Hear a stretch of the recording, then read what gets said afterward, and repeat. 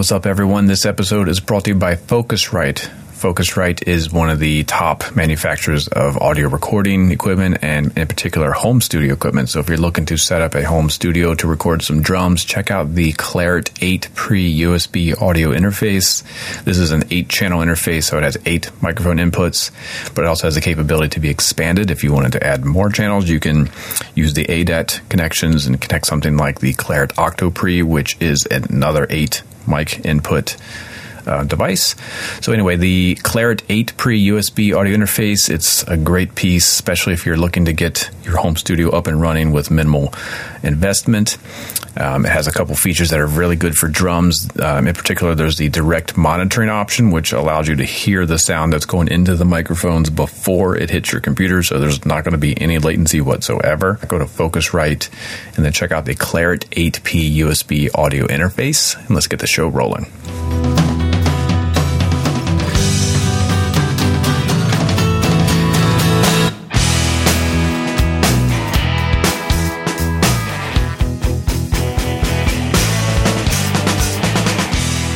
Those smooth sounds from Marcus over in Munich. I love smooth sounds, but it's even better when they're from Munich because you can feel the Munich in them. Hey, I got a passport application in finally. So my gosh. That was like the ongoing joke at NAMM was everyone was, hey, did you get your passport yet? Did you get your passport yet? Wow, you're going to be a world traveler. The guy at the post office looked at me like, is this your first passport?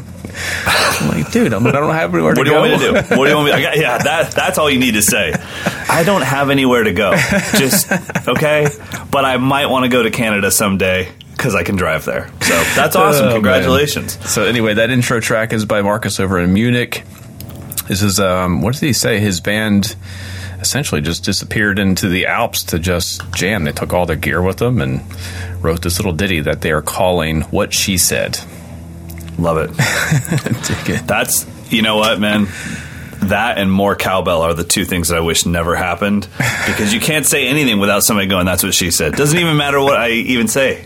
It has nothing to do with it. It's still funny, though. It's always funny. It's like a fart joke. That's the problem. That's why it won't go away because it works. It's like for people that aren't funny, they've got one joke that kills every time. They've got it in their pocket. Not you, Marcus. Need wit. Not you, Marcus. Yeah. We're not implying that you're not funny. No, you are hilarious, but your groove is dead serious. That was fantastic. I love when we have songs. I mean, intro beats are fantastic, but songs makes it feel like a real live podcast. How are you doing, bud?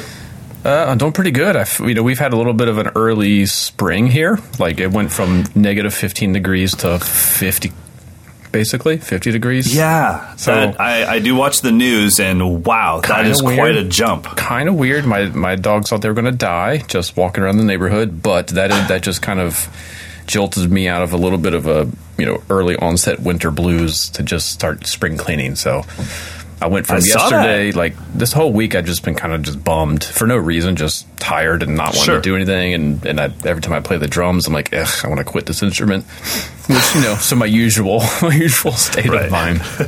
But last night, just like, all right, it's early spring. I'm going to clean my studio. I unplugged every single mic cable. I don't think I've done that in 5-6 years. So some of them were like, whoa, this thing is dusty.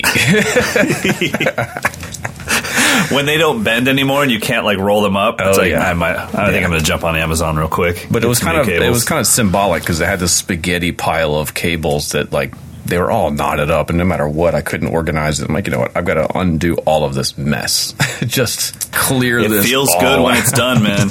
I think all of that decluttering is so therapeutic because while you're doing it, you're not just doing that. You're also decluttering your mind, and the practice of decluttering anything, whether it be your drum set or your recording setup or even your home. It gives you time to reflect because there's nothing you can do except for sit there and try to work out how to get these cables out of a knot. Yeah, exactly. And realizing like some of them were damaged and they were rattling, and I knew they were rattling, but I was just too lazy to pull them out of the system. And I've also been wanting to do like a legit microphone shootout. Like, what is the best inside kick mic that I have? What is the best snare top, snare bottom mic? I've just been lazy because everything's been working. I'm like, I don't want to deal with it, but now I have to. Like, all 16 mic cables are unplugged. Like, I don't have a choice now. It's time to actually do some work. So let me ask you this. The kit you set up was one of your RBH kits, right? Yeah, I'm just finishing up a review on that now, so that was the focus. I was going to ask if that was a review thing or if that was... it's such a weird thing that you do because you have access to all the greatest gear in the world, but it's not yours. It has to go back at some point in time. And so when you finally aren't reviewing anything, do you have what you would consider to be, okay, that's my home kit? If I'm just setting up drums to play drums for myself with no reviews, out of all your kits, what would you set up? Or does that change too?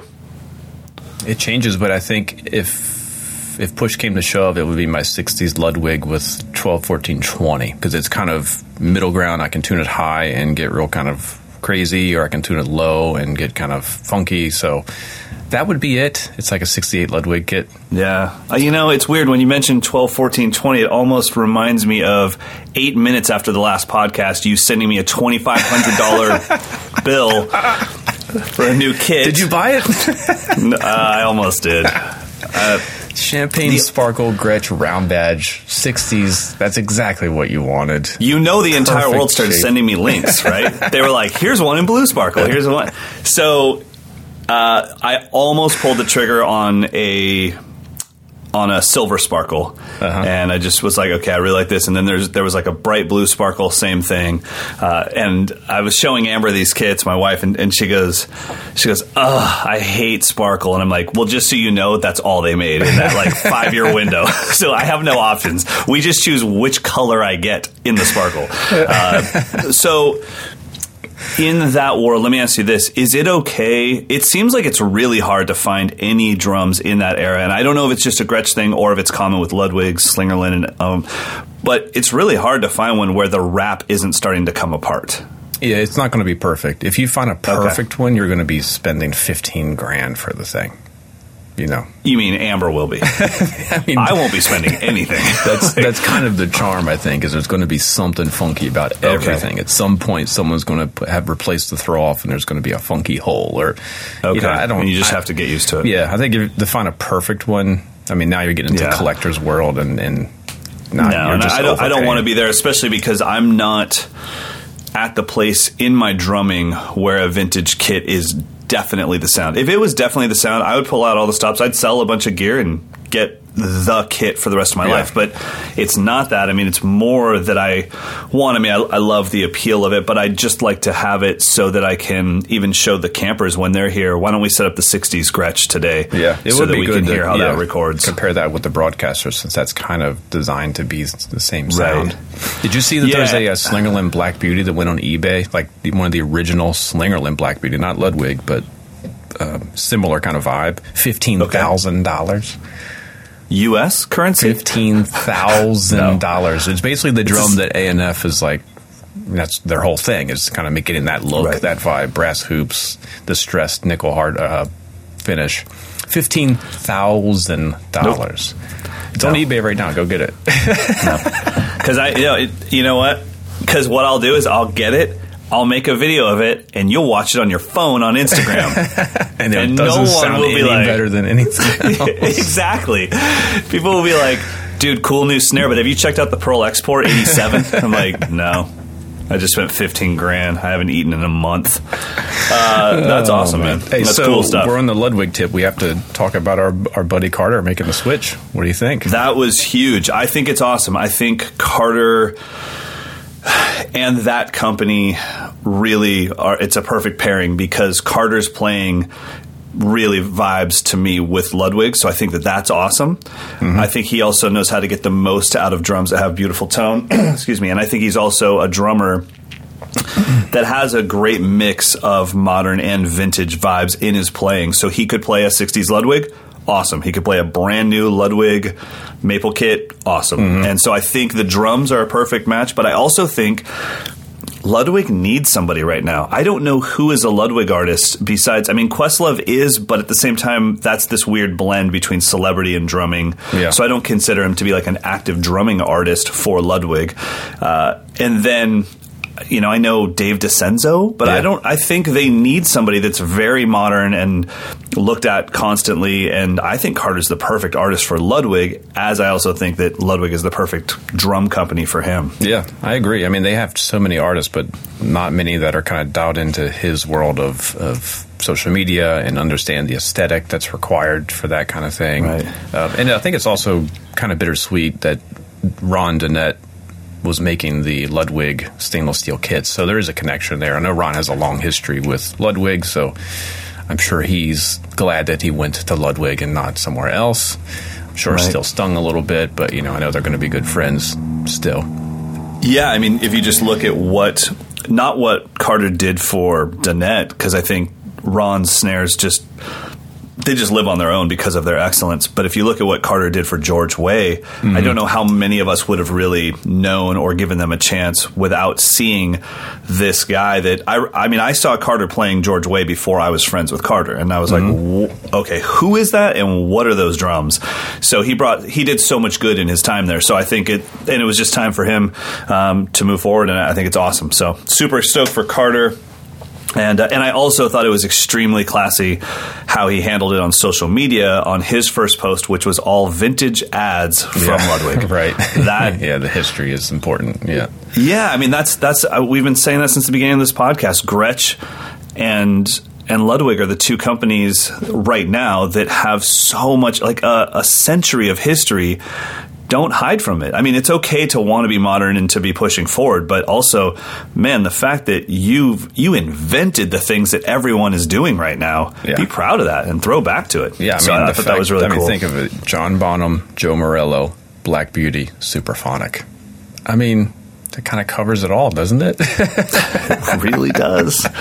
Really does. So yeah, it was cool. And I was stoked also to see the fact that like Carter didn't come out swinging on the most expensive Ludwig kit possible, the most expensive snare they've ever made with hand engraved knurling. Like it was, hey, if you thought the Acrolite was cheap, check out this thing. Yeah, the standard.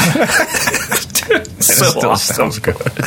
I know. What a punk. What a punk. Love it. Let's shift over to what the heck is going on. It's 2019. I have a clinic coming up at the end of the month. It's the Delaware Drum Show. If any of you are in the Maryland, Pennsylvania, Delaware, D.C. area, Virginia, I'll be there. That's February 24th. I just found out that I'm going to be performing early, like 11:30 a.m. So, but it's kind of like a Chicago, like a mini Chicago drum show. A lot of vintage drums, collector stuff, swap meet stuff, new stuff. So it's a day of buying some cool new old gear, and I'll be there doing my thing. Daniel Glass will be there doing a Gene Krupa kind of analysis. I think he's doing sing like the whole performance. Oh my gosh. Of course he is. Yeah, so that'll be cool. That's February 24th. Really cool. Go to delawaredrum.com for more info. Let me know if you're coming so I can make sure to say what's up. And you said you weren't going to be traveling, but I just heard that you're going to be all over the freaking globe again. What's going on? Yes, so I'm not traveling in 2019 except for a clinic tour in the UK, a clinic tour in South Africa, a week-long camp in Greece, another camp in Ireland, and then a clinic tour in Singapore, and then some individual dates in the U.S. All right. So no more traveling, just those. I just got to knock those out, and then I'm good. When does it kick off? I think the first trip is in March. So Meinl is helping me with the UK trip. I'm assuming I'm going to Scotland because I know I just got my flights and I'm flying into Heathrow and I'm flying out of Edinburgh. So I can't imagine they're flying me to Scotland just to fly home. So I don't know the actual dates. I'll give you guys the dates as soon as I have them. But it's going to be all around the UK. So that'll be cool. And then the South Africa thing, there's a South African magazine, online magazine that's been bringing people over. They brought JP Bouvet over. They're bringing Quibus right now. And so I'll be going later. The Greece thing is a camp that I'll promote later when I have all the details, but it's going to be myself, Chris Coleman, Derek Roddy, and I don't know how to say his last name. Is it George Callias, the double bass monster metal guy? That's going to be a lot of chops and volume there. Yeah, my job is explain stuff. I mean, the notes would have been played. Fast and loud, and then his mic. But there's this weird thing. I don't know if you've seen this camp. I'll have to send you a link to it. But it's in Athens, Greece, but it's on like a dude ranch, like an American dude ranch. No, I don't know what you're talking about. When I went to, because, okay, in my head, you have no idea. I've been Googling Athens, Greece, and I'm like, oh, yeah, that's where I'll be. And then I go to their page, and I was like, that's a dude ranch, and it's weird. So I gotta get more details for you guys. So I'll let you guys know about that. And then the Ireland time, that'll be the 21 Drums Camp. Keith Carlock signed on again. So it's myself, nice. Mark Juliana, Ash Sohn, and Keith Carlock. That, I believe, is sold out. And then the Singapore trip is being planned right now. So lots of stuff coming up. Dig it. Hey, so what is this? I hear that you are a social media consultant now. Come on now. What's going on? Are you jumping the shark? Definitely not. Yes. Have you officially abandoned ship? I checked out all the drummers on Instagram, the professional ones, and everyone got stopped at 112,000 followers. So I was like, okay, that's all the drummers there are in the world. I need a bigger market. No, not at all. So I just wanted to explain this because it got a little out of hand. I've been doing these social media masterclasses here at my place for local business owners of not even Folsom, California, for historic Folsom. So literally the street that I'm on, and that's it. And so I'm not doing social media classes. What it was as somebody that's been here for 10 years, it means I've been a customer of these businesses for 10 years. And we have some amazing businesses here right now. And these are small shop owners, like a lady, Naturific. She makes her own tea and barbecue rub, and then we've got this small bakery, and we've got amazing businesses. And I've just noticed that their social media is really bad, and they don't know what they're doing that's actually hurting their accounts. And it was kind of scary because right now, this is the first time that all of us have free advertising. But if you abuse it, you'll lose it. You can abuse it and actually lose it legitimately, where Instagram ghosts your account. But you could also lose it by not understanding that the only reason people followed you is because they wanted insight into your world. They don't want to be sold to. So what's the number one mistake that everyone makes that you see? Definitely a misuse of hashtags, because that's the only thing that can actually get you fully ghosted on Instagram. Really? Yeah. So the way it works is when you post on Instagram, a bot is going to crawl your post, and it's going to look for your hashtags and to see, is that relevant to your post? Now, let's say that you put up one of your normal Dawson trip out vibes, and in there you tagged, NASCAR, because it's like one of the most widely used hashtags. They'll crawl your video and they'll recognize that they can't notice anything NASCAR or non-NASCAR. So then they'll move to the text. And if you don't mention NASCAR, then they'll say, okay, this has nothing to do with NASCAR, and you used one of our most widely used things. You are clearly trying to abuse the system. And you get a little flag, get a couple more of those flags, and then they ghost your account. The ghosting sucks, because what happens is Instagram does not warn you. They do not tell you. You just keep posting like normal. Everything's normal for you, but they will not show your post to any of your followers. Good old private enterprise. Right. Well, and it makes sense just because that's how it all started, was people were trying to abuse the system. It's almost like, hate to say this because I don't want to get in trouble with drummers that I really like and who have done some amazing things in their careers. But sometimes you look at somebody's YouTube following and you're like, wait, what? How many views do you have? And then it's like, oh, it's all covers of very famous songs. So these aren't drummers that are watching this. These are people that are fans of that band or of that song that found you. So if I do a cover of Britney Spears in 2001, I'm going to get a lot of views for that because she's got 26 billion people that are looking for her song right now.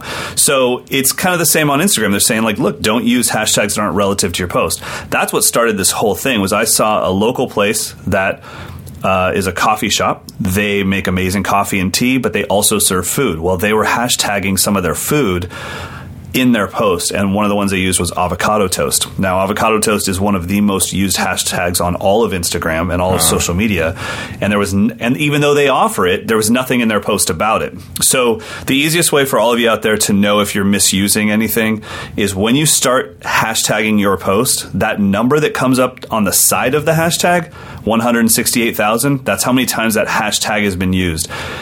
If that number is over 50,000, make sure that your post says that. Don't just use it. So if you type drums, and drums has like 2 million hashtag posts, make sure you mention drums. Make sure there's a picture of a drum. So make sure it's relative and relevant. It'd be nice if they would send out like a code of conduct instead of just ghosting your account. I mean, how do you know if, obviously a restaurant makes avocado toast. They're not trying to get, it's not someone selling perfume trying to get everyone who eats avocado toast to. The problem is there's somebody that's selling perfume that's trying to leverage the system. And so I mean, it sucks, but that was my vibe. I didn't charge any of the local businesses for this 2-hour class. And I'm doing 27 businesses, and we're doing like 8 or 9 at a time. So I have one more. I've done 2 of these now, and it was all for free. There was no DVD to sell at the end or self-help book. It was just like, look, I just want to help you not get in trouble. The other thing, and I'll say this is the last thing before we move on to some hand exercises. Do not form pods. That is really bad. What does that mean? So a pod would be you, me, Carter, and Mark Juliana are a pod. And so Instagram rewards your post by the interaction. And you have a 10-minute audition period. As soon as you post on Instagram, you have 10 minutes that Instagram is judging your post. Are we going to show this to Mike Dawson's followers or not? Depending on the interaction. A comment under 4 words is not a comment, by the way, just so everybody knows. If you they've got to send out some of these guidelines. If you care, That's why I know all this stuff, and I know because I researched the hell out of it because my whole life is built on social media right now. That's crazy. My career. You should go to Instagram.com and they would put like code of best practices document. Yeah, it's very every man, every woman for themselves. So anyway, so a pod would be you, me, Carter, and Mark get together, and because we're friends, we say, okay, as soon as Dawson posts, the 3 of us are going to comment on it, so it immediately gets some traction. Well, what happens is Instagram will recognize, okay, that's the 4th time that Mike Johnston, Carter McLean, and Mark Juliana commented first on Mike Dawson's post. He has clearly created a pod of friends to gain traction. Ghosted. Wow, that's so insidious, because what if I just really like what you post every time you post it?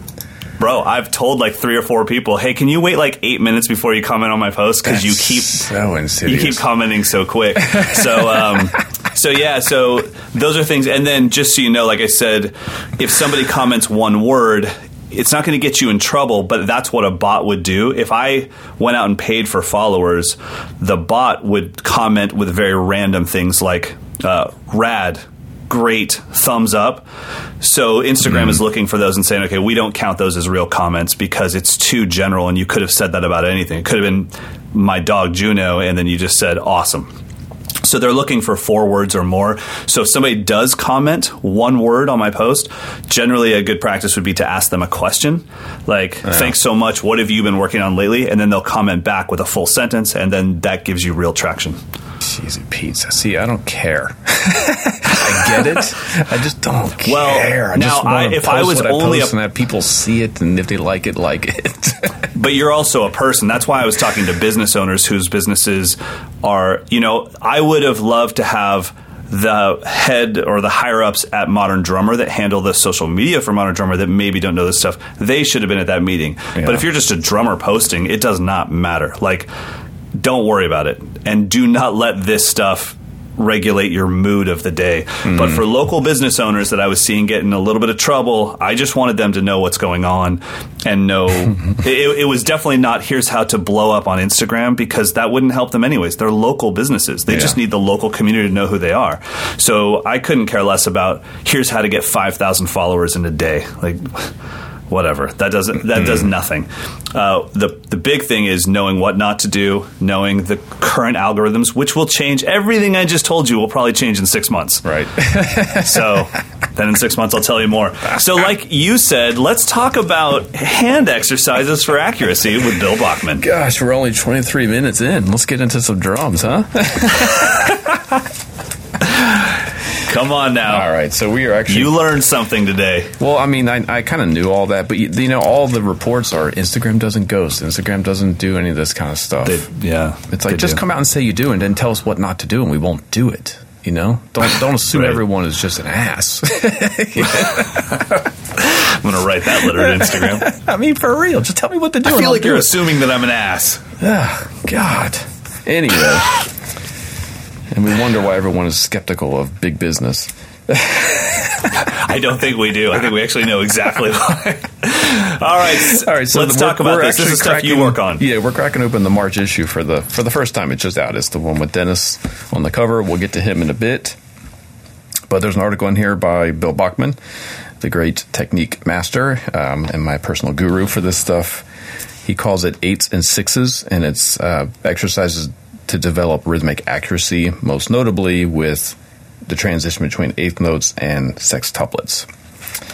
And for me, this has been something I just realized how little control I actually have of sextuplets. I kind of, whenever I get into sextuplets, I just kind of let them go and hoping that I'm controlling them.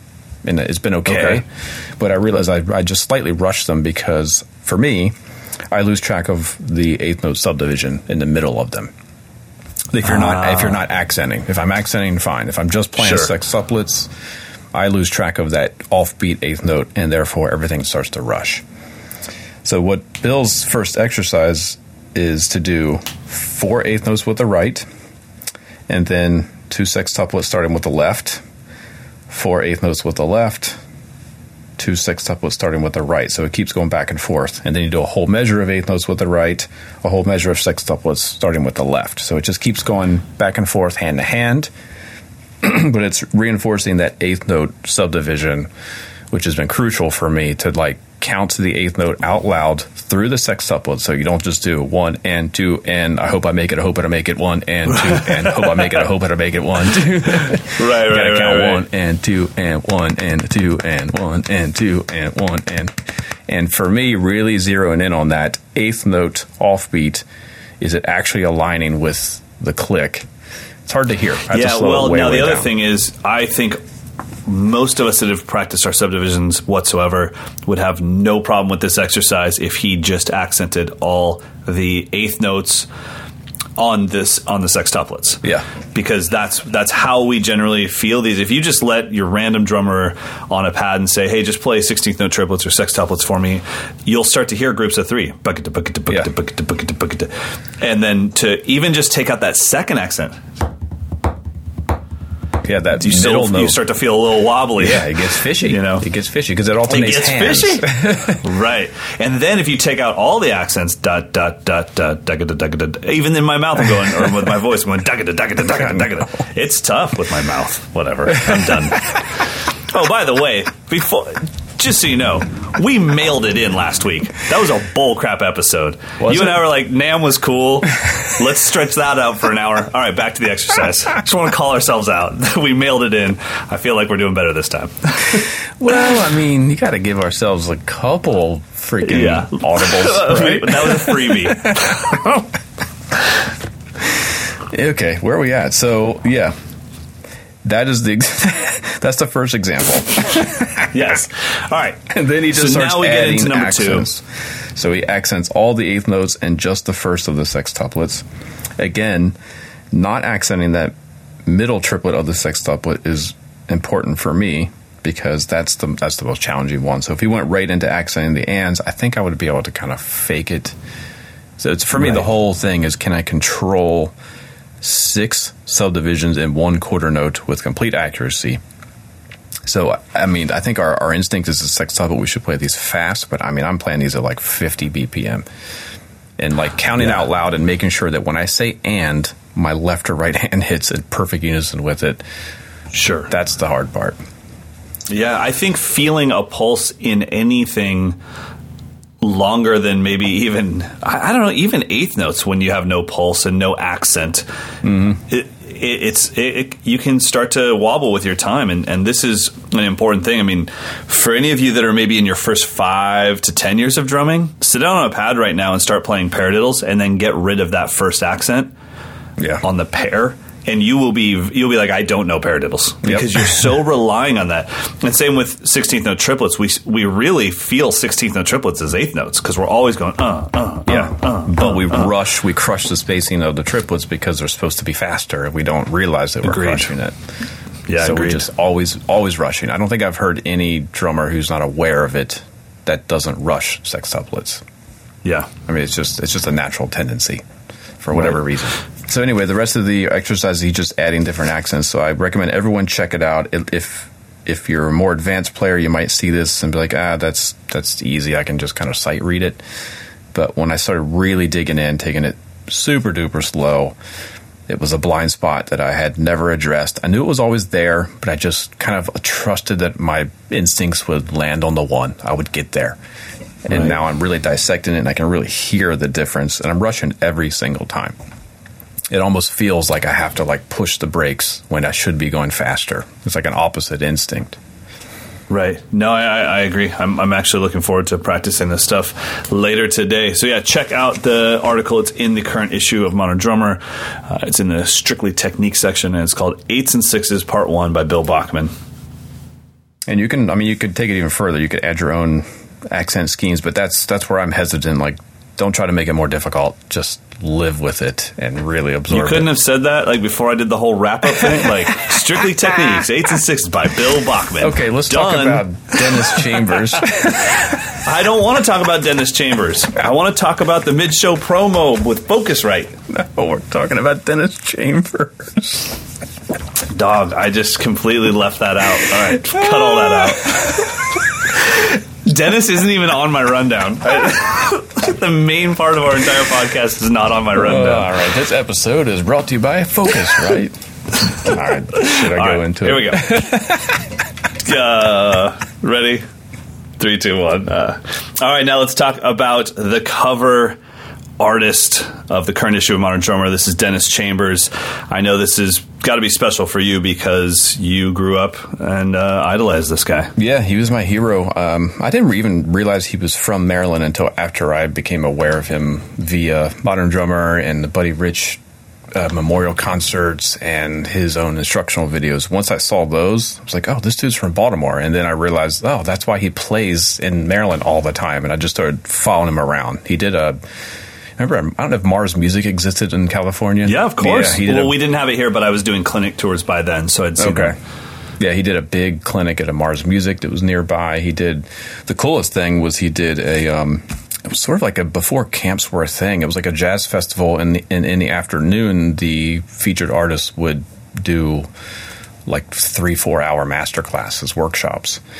So it was up in the Sugarloaf Mountains and this campsite, and I got to go in a little barracks and take basically a workshop with Dennis Chambers, which was insane to hear his drums, no microphones, 10 feet away, and realize all that sound that you're hearing on Serious Moves and the Buddy Rich, you think it's all the microphones and the compression. His body was producing it. It sounded exactly like that. It was insane. Yeah, man. He's definitely... I was thinking about him today, knowing that we were going to be covering him, and I was trying to think, where do I put him as far as what does he mean to our community? And I realized that he is in a very, very select group of current modern living drummers that all other drummers get childish and kiddie around. Because I did a festival with him in Spain, and we all sat down when he wasn't around on his kit and took selfies on Dennis's kit. Yeah, right. We didn't go to anyone else's kit and do that. There were 10 kits there. But we did that. And then when he finally got there, all these are the top pro drummers in the world, and they're all whispering Dennis is here, Dennis just got here, Dennis just got here. And then we all run out. What was the best was, even though we were on the festival ourselves as drummers, instead of watching him from backstage, almost all of us went out to the crowd and watched him from the crowd, because we were reminded of what it was like to be a kid. And it's the distance between all of us and Dennis is still us being kids and watching a regular clinician. So we all went out to the crowd and grabbed our seats and just soaked it in. And it was incredible to watch him play. And then, throughout his show and throughout his soloing and stuff, we would then go backstage for a little bit. And you're right, from the side of the stage, there wasn't a whole lot of different sound-wise than there was out in the crowd. I mean, he's just so incredibly powerful. Yeah, and clean and articulate. And I think for me, he embodies, he's cool. He has the credibility of the coolest drummers ever. I mean, he was in P-Funk. I mean, how cool can it get? Right. Yeah. He's beast. So he's got all the musos like worship his abilities. So it's like he's got the best of everything. And I don't know of many drummers. I think of like Tony Williams. How many drummers can say that the cool kids like them and the nerds like them too? Like, that's a rare combination. So for me, he was the archetype. Like, that's what I want to be. I want to make cool music that regular people like, and also want all the music school nerds to be into what I'm doing as well, like high art and high academia. I think he's a rarefied. I can't think of many. Tony, Vinny to agree, but I think Vinny is getting a little bit esoteric as a person. I don't think he embodies just like a cool dude. Like Dennis is just cool. Right. So he's been my number one hero since, sixth grade. Now, have you had a chance to see him with his current thing with Victor? They played at PASIC. They kind of closed the whole thing. Oh, okay. Yeah, it was the Victor Wooten Trio, which is what the bulk of what his cover story is about, is his transition. I mean, first of all, the dude almost died. I mean, we were like literally thinking, do we need to prepare in memoriam for this guy when because he was in the hospital in a coma for, a long time. Weeks, I want to say. So we all were like, is this guy going to make it? Oh, we don't, what's happening? Right. Wow. So that, as a result, he could no longer do the Santana gig anymore. So then getting his strength back, and now he's back to just killing it in the fusion scene with Victor Wooten. I mean, killing it. It's amazing. I saw him, I went and saw him play at Yoshi's with Victor, and I'd never seen Victor concentrate so hard. Yeah. You know what I mean? Like, Victor had to, he was tapping his foot. He was like, okay. And Dennis is the king of that displacement that's not... He doesn't get the credit that he deserves for that. He might be the best in the world at that. He can flip it, but it's so natural. Like, you think of the people who are known for it, when they go into it, like, oh yeah, he's on a modulation, he's obviously going for something. It's just part of the way Dennis plays. Even when he plays like a funk groove, he's going to be hitting the snare on 1 and 3 at some point. Right.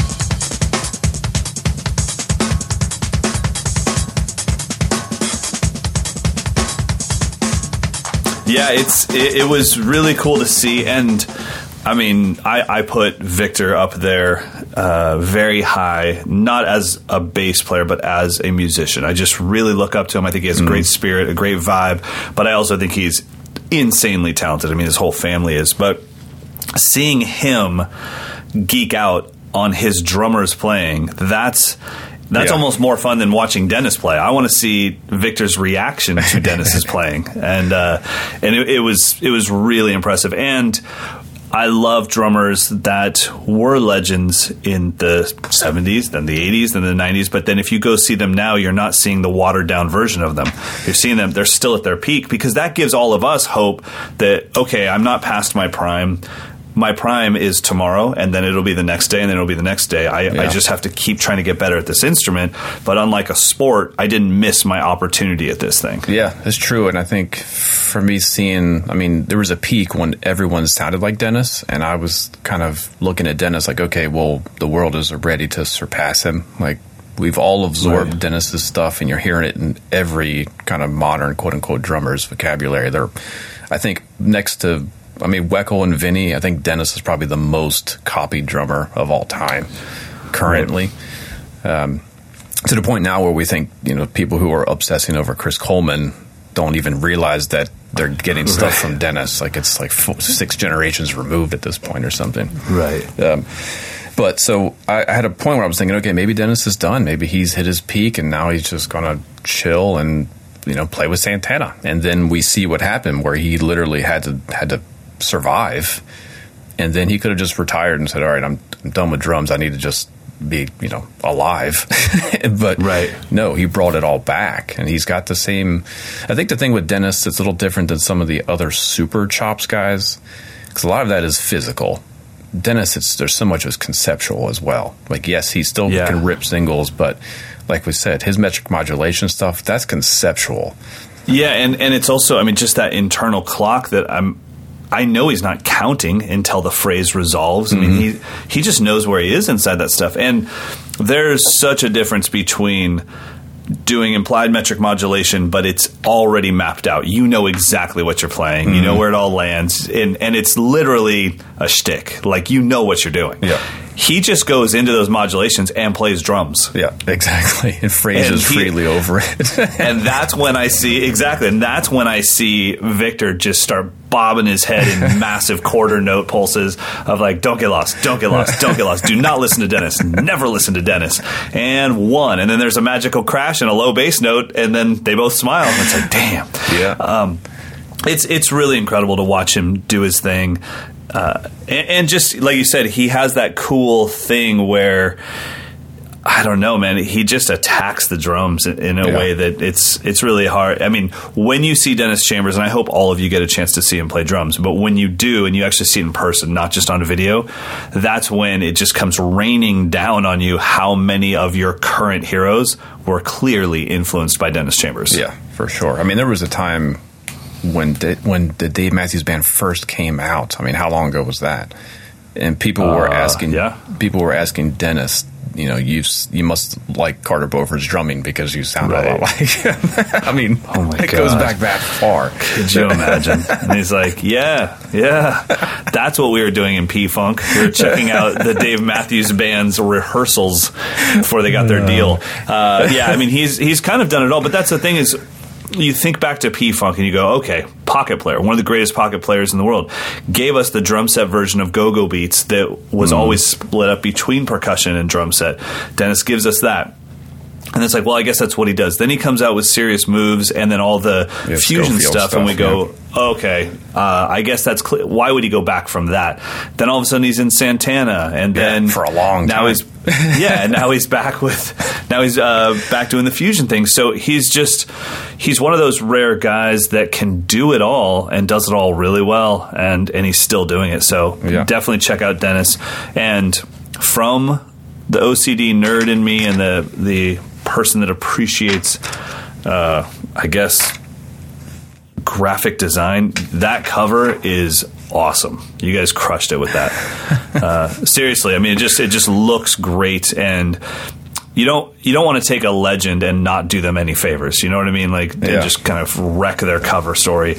Like, that is a cover that if I was Dennis, I would be calling you guys going like, yeah, can you send it without a barcode on it so I can get it framed? Yeah, right. And I love that that's rad. He's still rocking the plain black hat.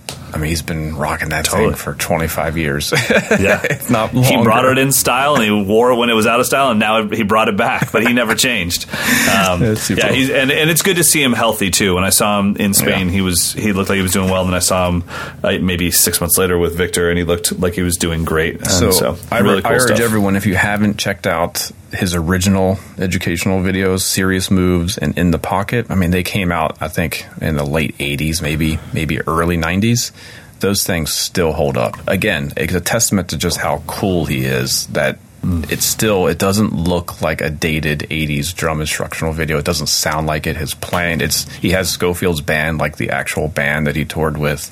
Right. I think the versions of the songs they play on those two videos is better than the versions that are on the records. So that's my favorite Dennis stuff, is that Serious Moves, In the Pocket era. I think it's all available, reissued, but yeah. It's so funny because obviously music has hits and hit singles and stuff that if you put on Beat It by Michael Jackson, everyone in the room knows what it is. But if you put on something from that videotape, every drummer in the room is like, oh yeah, I've heard this song a million times. Well, where'd you hear it? It sure as heck wasn't on the radio. It's like, oh my gosh, we all watched that video so many times that this became a hit for us. So pretty cool stuff.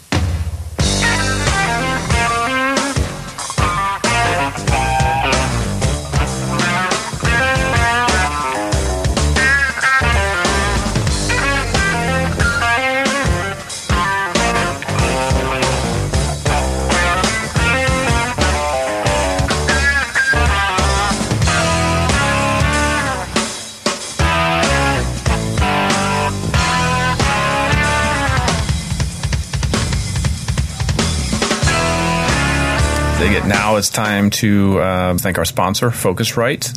They sent a Claret USB. It's the 8-channel interface, so it's the new audio interface that's USB, so if you're a Mac user or a PC user, you can utilize it.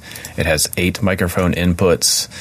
It is, what's the price on this thing? That's what's kind of crazy. It's $870 for this interface, but you get 8 really clean, high-performance mic pre's. You cannot buy a standalone mic pre for $100 that's going to have this type of sound. If you're looking to set up a studio at home, I highly recommend this piece. You can expand it. It has ADAT inputs and outputs, so if you wanted to expand it with an external 8-channel digital mic pre like their Octapre, you could do that easily and get up to 16 channels or even more.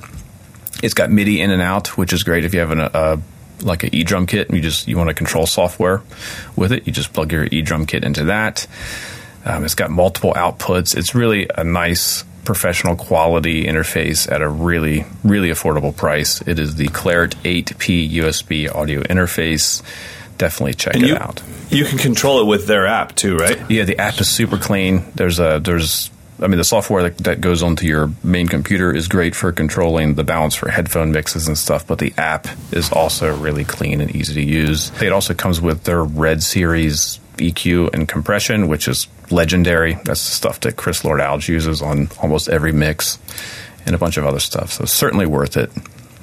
Yeah, super important. The app is really important for drummers that are 20 feet away from where their computer station is. And sometimes you don't want to have to record, go find out that it was clipping, go record again, find out it was still clipping. It's nice to be able to do it straight from your phone or from your tablet. So good stuff. But go to Focusrite.com. You can check it out there. They made a bunch of nice video tutorials on just how to record drums. So if you just want a primer on the basics of mic placement and all of that, that's there. You don't have to have their gear to get use out of that. But yes, the Claret 8 pre-USB audio interface. Check it out.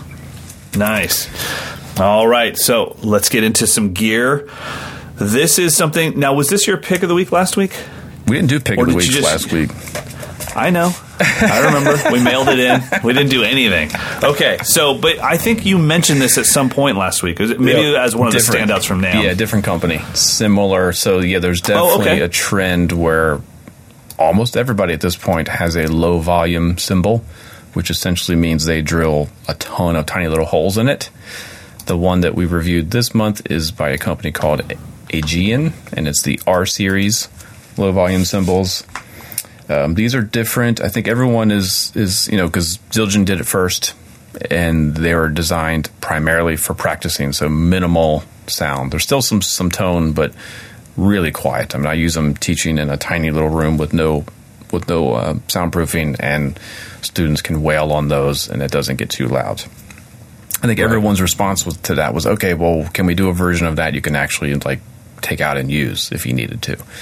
And so that's what Agean's version is. They are they're high quality. I think they're B20 bronze. Wow. So they have real cymbal tones just with very little output, which was kind of interesting. Nice. Well, before we talk more about them, let's give them a listen.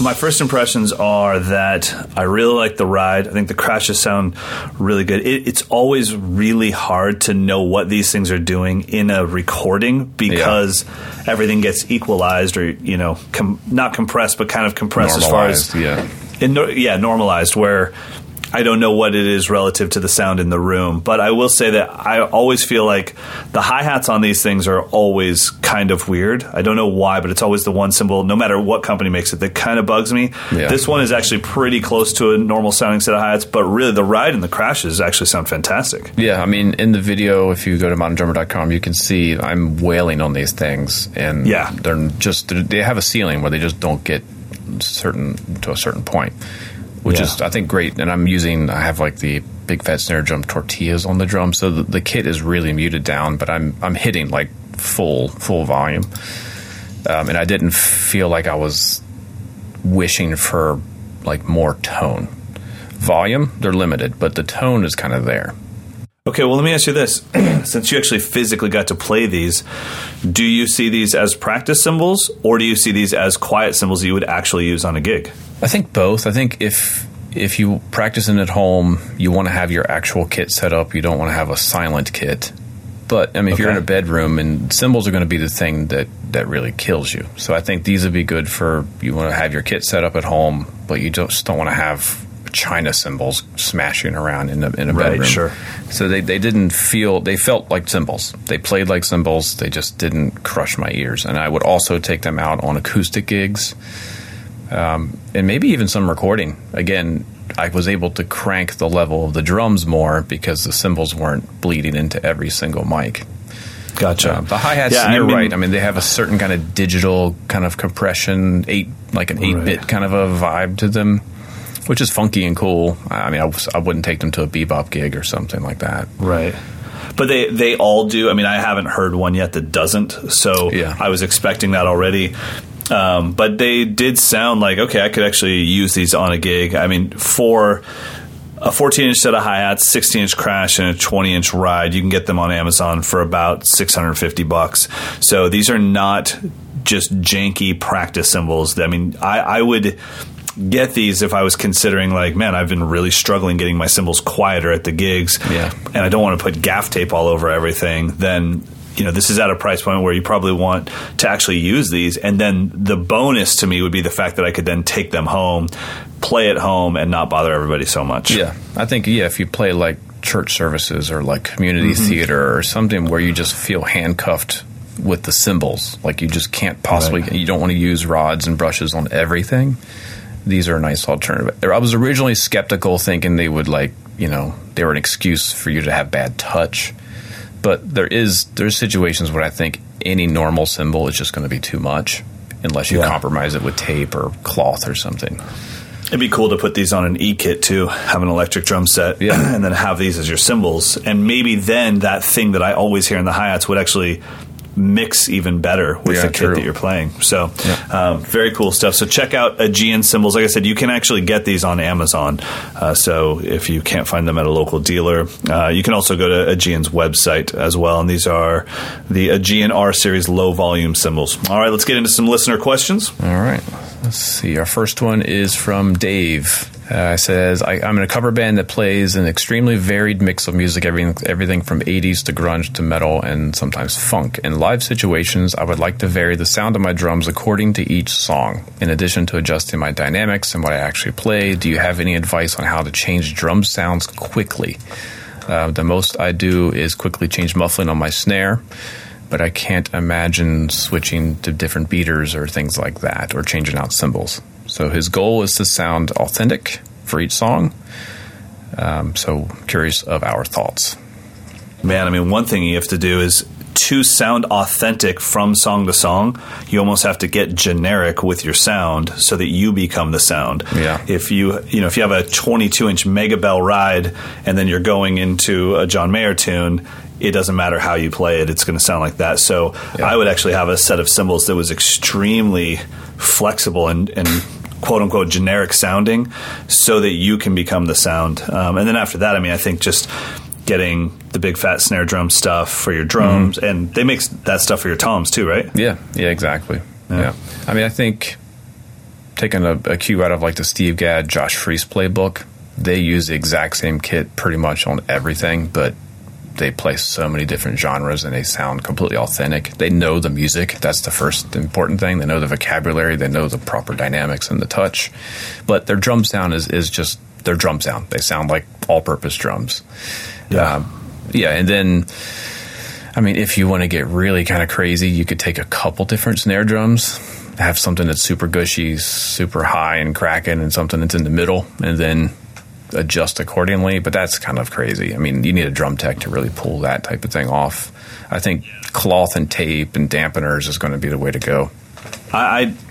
I know that if I was at a wedding and there was a band there and they were playing a Billy Idol tune, and then they went from that to something completely different, like a Bob Marley tune, I wouldn't whip my head around because the rack tom was tuned too low for my liking. Yeah, exactly. I would whip my head around. I'm like, that guy clearly cannot play reggae.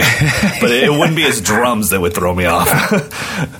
That's a good point. Yeah, I think think like Gadd, think like Josh Freese, and worry about what you're playing and not the sound of it. I think that'll get Agreed. you there. All right, next one is from Adam. My question is, what do you consider a drummer's fundamentals? I'm an engineer by trade, and my career has varied from car mechanic to seismic data observing and interpolation. All right. My engineering fundamentals gave me the skill base to be competent in other industries not related to my original craft. So I want to be a working drummer, but my playing abilities aren't there yet. What core skills would you work on in my position? That's a great perspective and a great question. Absolutely. And that way you don't get too obsessed with something that's fad-driven, but you just learn how to play the instrument properly, and then you can morph with the fads. Yeah. So my thoughts on what would be the fundamentals, it would be knowing a bunch of different styles, which would be the grooves. The fills, forget about it. You need to know completely agree. The grooves for a bunch of different styles and the sounds that are associated with those grooves. And then just basic sticking. I think if you can play singles and doubles and buzzes, then with control. I think away from the kit, sticking and timing is the key. Yeah. And then the long-term thing that you're not going to be able to grasp right away, but is get on a lifelong search for what groove is, because if you can make something groove, it doesn't matter whether it's a fill or a groove. Groove and beat are the same thing for us. But does it groove? That will change everything. Because you could play all the right notes, but if it doesn't groove, it really doesn't matter. And so you have to internalize what that is, and that takes time. But that's like the overall goal of the fundamentals is, okay, now you can play this succession of rights, lefts, and kicks. Can you make it groove? Can you make it feel good? Does it have a pulse to it? I agree with Mike. I'd say learn a ton of different styles and learn the grooves and be flexible in those grooves. But I notice a lot of times when I teach Afro-Cuban stuff, the first question I get is, what is a good fill for that? And I'm like, dude, it's already over. Don't worry about it. Never. Think like a timbale player. Glat, done. That's my chop. But I think making it feel good is important, and then get the sticking thing is so overlooked because I think people go paradiddles, and it's like, no, like sticking gets you out of trouble, man. Sticking is your get out of jail free card. Every time something goes wrong, sticking is what bails you out. Yeah, I mean, I never forget something that Jack DeJohnette said is just. My entire vocabulary is just combinations of singles and doubles, and I want to be able to just seamlessly transition between singles and doubles at any combination, at any placement, and that's all I'm trying to do.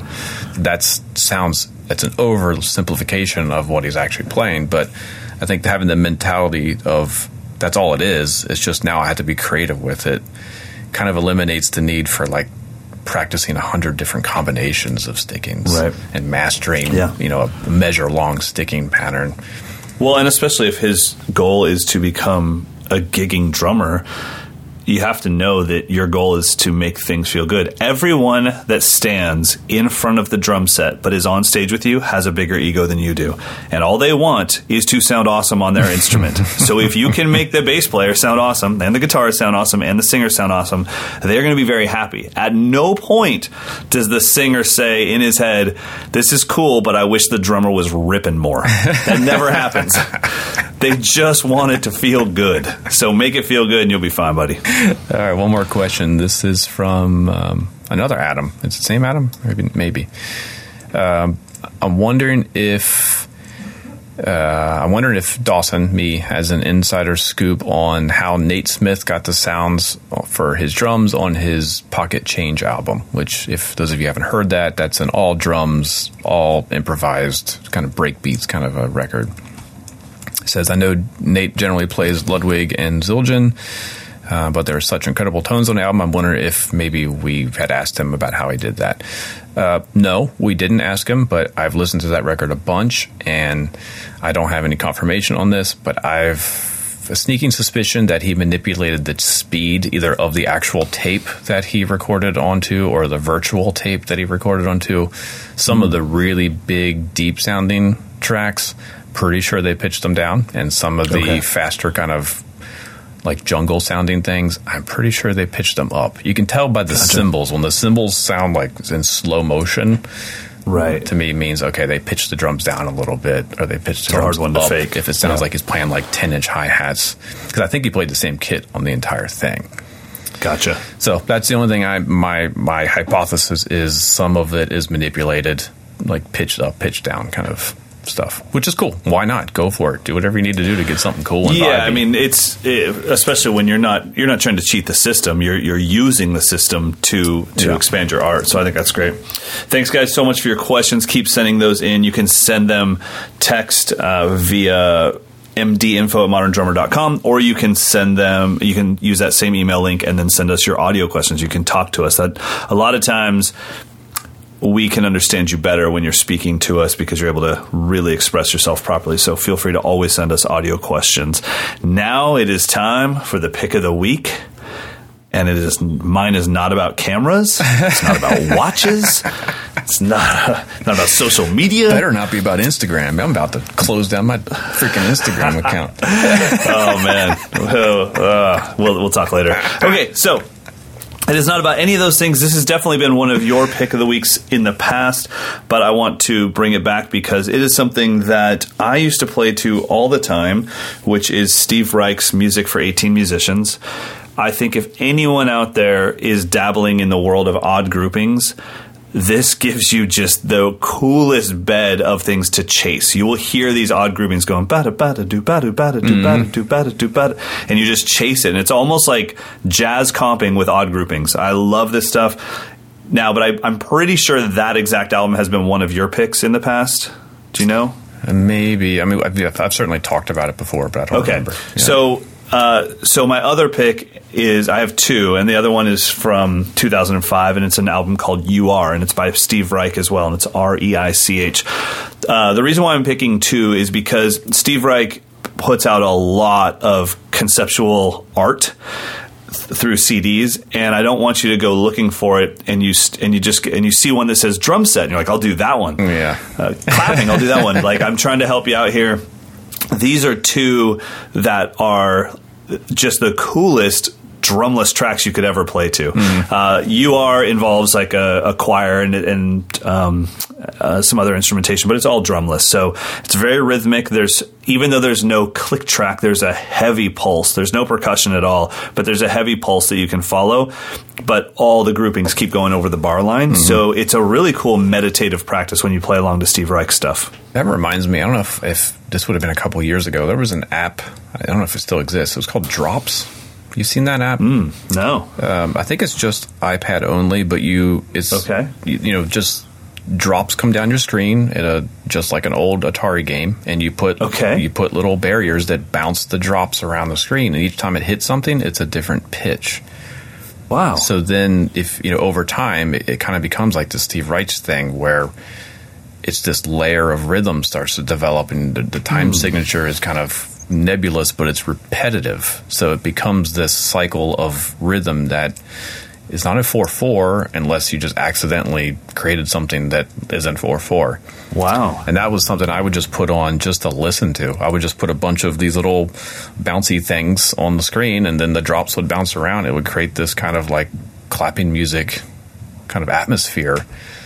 Wow. Super cool. I It love still it. exists. I'll check it out for sure. Yeah. I mean, so really, if it does still exist, you got a bonus pick of the week. That's right. So we're going to have 4 pick of the weeks. It's a lot of picks. All right. What is your pick of the week, sir? My pick of the week is not nearly that exciting, but in a different way, it's super cool. This might have been a pick of the week before, but I have to mention it again. Ultimate Ears Sound Tap, which is a little box that's designed for you to plug your in-ears or your headphones into, but you can interface your monitor to this. So if you're on a gig, instead of having a wedge on the stage, you can take a cable from the singer's monitor, run it into the sound tap, and then run a cable from the sound tap back to the monitor.